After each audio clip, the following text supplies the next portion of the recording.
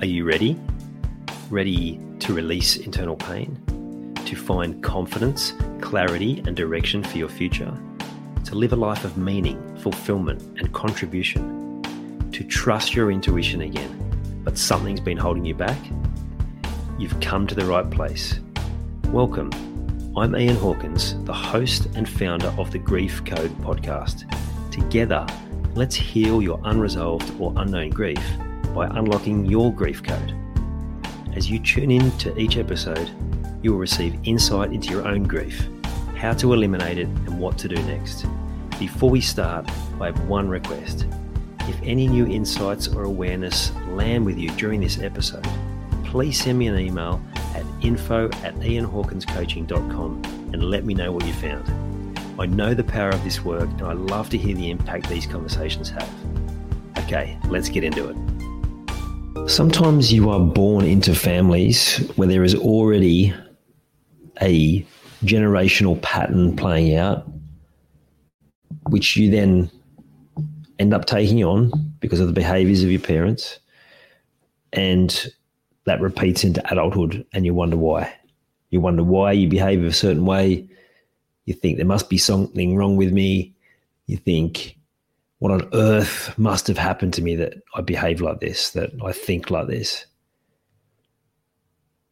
Now, what do I mean by that? Now, it seems to come up with most clients. One in particular comes to mind just recently. There were different times where they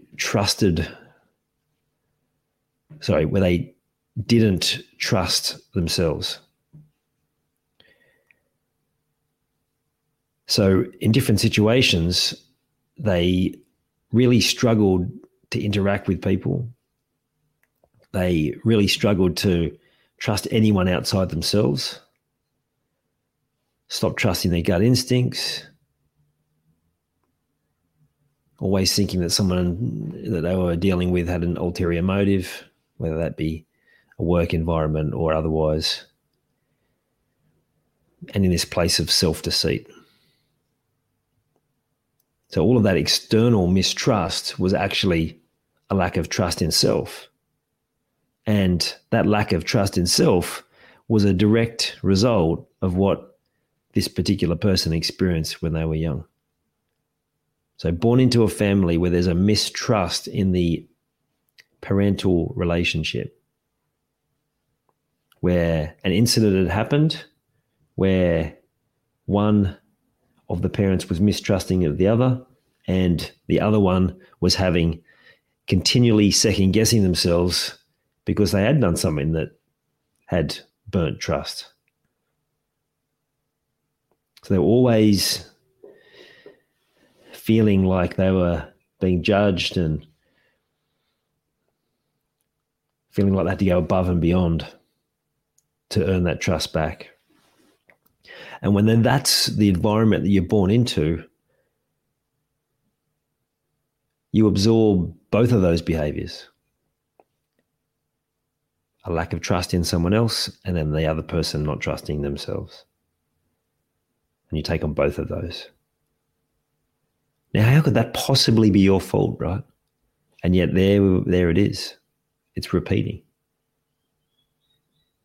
And it's not to put blame on your parents or to anyone's parents, any situation, because they're just doing the best with the circumstances they were dealt. It just creates it creates an explanation why certain behavior shows up. And yet how often do you spend time having a crack at yourself for not being better?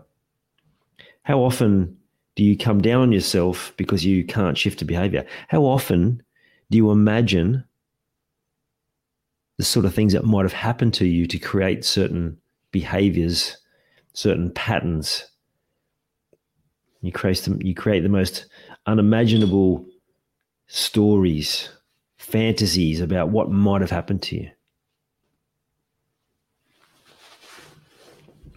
I find this is one of the big reasons why a lot of men don't open up, is because they fear what they might find.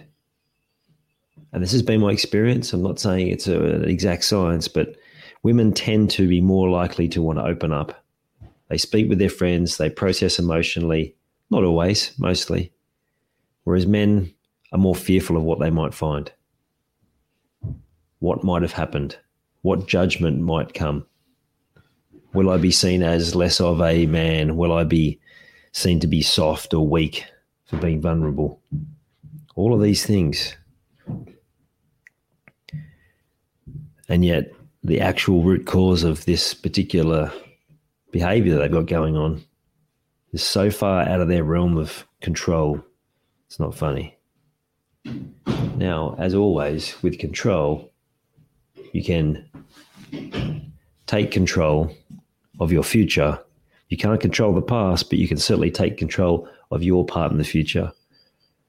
And when you start to be able to identify these patterns and learn these patterns and see what has gone on in your family unit, you can break those patterns, you can break those chains, and you can change these generational patterns forever. You get to be the person that pattern stops at.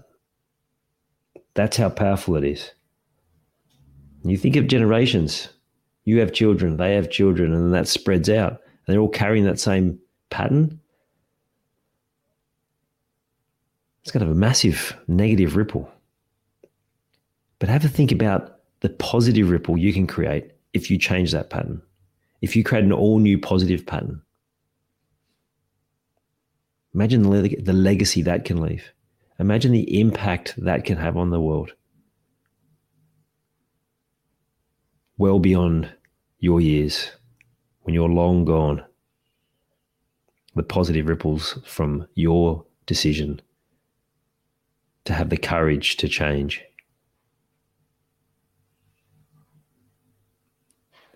And it is a choice.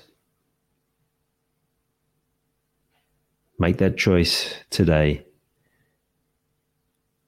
not just for you, but for your children, for their children, for every generation that comes after you. I hope you enjoyed this episode of the Grief Code podcast. Thank you so much for listening. Please share it with a friend or family member that you know would benefit from hearing it too. If you are truly ready to heal your unresolved or unknown grief, let's chat. Email me at info@ianhawkinscoaching.com. You can also stay connected with me by joining the Grief Code community at ianhawkinscoaching.com/the Grief Code. And remember, so that I can help even more people to heal, please subscribe and leave a review on your favorite podcast platform.